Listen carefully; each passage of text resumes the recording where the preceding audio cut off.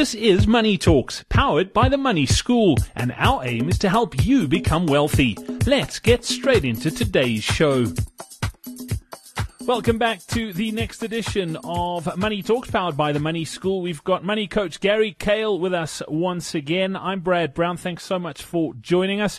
Gary, we published a podcast a good few weeks ago about the impact that employees' money decisions have on employers. And we've got a great question in from Johnson, who says he is an employer. He works in the HR department of his company. And he says they're finding more and more employees getting themselves into financial trouble, and they're picking up garnishee orders. So they're really struggling to chat to their employees and obviously get them on the same page, because it is a huge issue and it affects morale at work. What advice could you give to Johnson from that point of view with regards to not necessarily educating the employees, but just making sure that people understand the impact and the consequences of their financial decisions?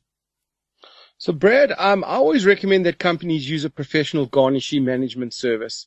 And the reason for that is that it's fraught. The whole garnishee space is very controversial.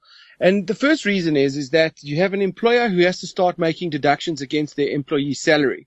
Now, imagine what happens. You have a sheriff of the court who arrives at the reception area and wants to speak to Johnson in this instance. Gives him a text document from the court. It's an order. It's a collection order, which basically says that your employee has not paid some retail or some lender and hasn't paid over a long enough period of time where it's now gone to court. The magistrate has agreed that we can now collect the money from the person's salary. Now, this is the law. This is not the employer making a decision and saying, oh, well, yes, I think he can afford it. Cool. I'll start deducting the money. What basically happens is that Johnson disagrees and says, I'm not going to do the deduction. That sheriff is entitled to take assets from the company. Literally, they could lift a laptop off the desk and say, I'm taking this for damages, and we're going to use this to effectively sell and give this to the creditor as settlement for the debt. So you have an employee of the company who has to pay. He's got no choice. He's not going to allow somebody to walk in and start taking assets because a staff member is not paying his creditors. Now imagine the staff member goes and will approach Johnson, I can promise you, and say, why are you taking money from my account? You know, I had paid that debt many years ago. What's going on? So now what you have is you have a resource of the company running around trying to see who's telling the truth here. And the reality is that the employee may even have paid off the debt, but it may not have been registered and, you know, on the collector's statements. And there's all sorts of variables, hundreds of variables that could take place. The other problem is that you've got collection attorneys in the market. And I would say that there's a really small percentage of them that are like this, or collection agents, who will take money from people, but will do it in quite an unscrupulous way. So you've got a lender that, for instance, will go, and I've seen this many times in the market, especially in the government workspace, where somebody will walk in and they've got a deduction. They sign a loan with the person. They've got a deduction against the guy's bank account, and even on the same day will go and take a garnishee order against the person. So now he's collecting from the guy's bank account and he's collecting from the guy's salary. So this causes enormous stress for these employees. And I can tell you that in many cases, the employees, from my experience over many years, are even having workshops with staff about the garnishees and how they work and the fact that you need to pay them. My experience is that they just know that this is one of maybe 7 or 8 people that they haven't paid. So they're not surprised they've got the garnishee, but they certainly can't afford it once 1, 2, or 3 garnishees are going off their salaries. And already they've got lots of creditors chasing them for money throughout the month.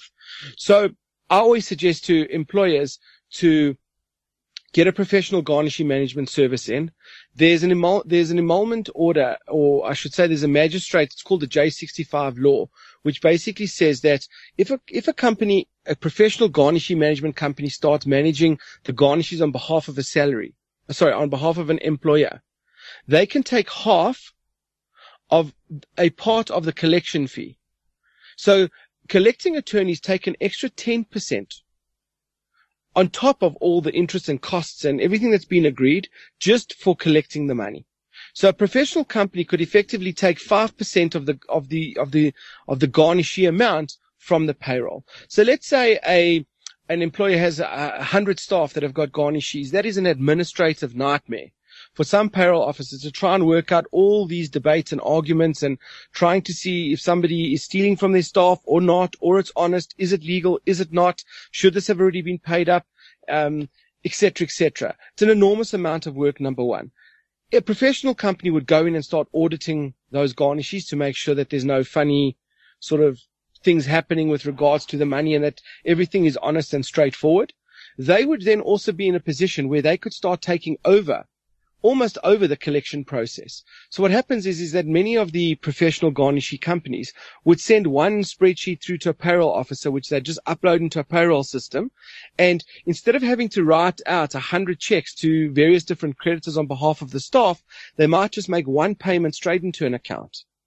And so they have a very clean auditing process which goes into their payroll system, as well as a very clean payment process, which is one payment which often will get reconciled professionally, and you have staff payments going off and none of the funny business around the garnishee space in terms of how they're being collected from. So an employer is there to make, to work their business efficiently so that the business can be profitable and focus on the business at hand and not on staff debt and the arguments that are taking place between collecting agents, attorneys, and their staff. So I would always refer it to professionals.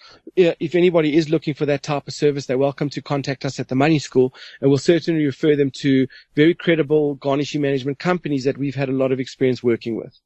Excellent stuff, Gary. Thank you for that. Johnson, I hope that helps. If you do need any more help, please pop us an email. And gee, it can become a bit of an administrative nightmare if that is something that you need to deal with. So, Gary, thanks for that advice. Much appreciated. We look forward to catching up again next time here on Money Talks, powered by the Money School. Thank you for listening to Money Talks, powered by the Money School.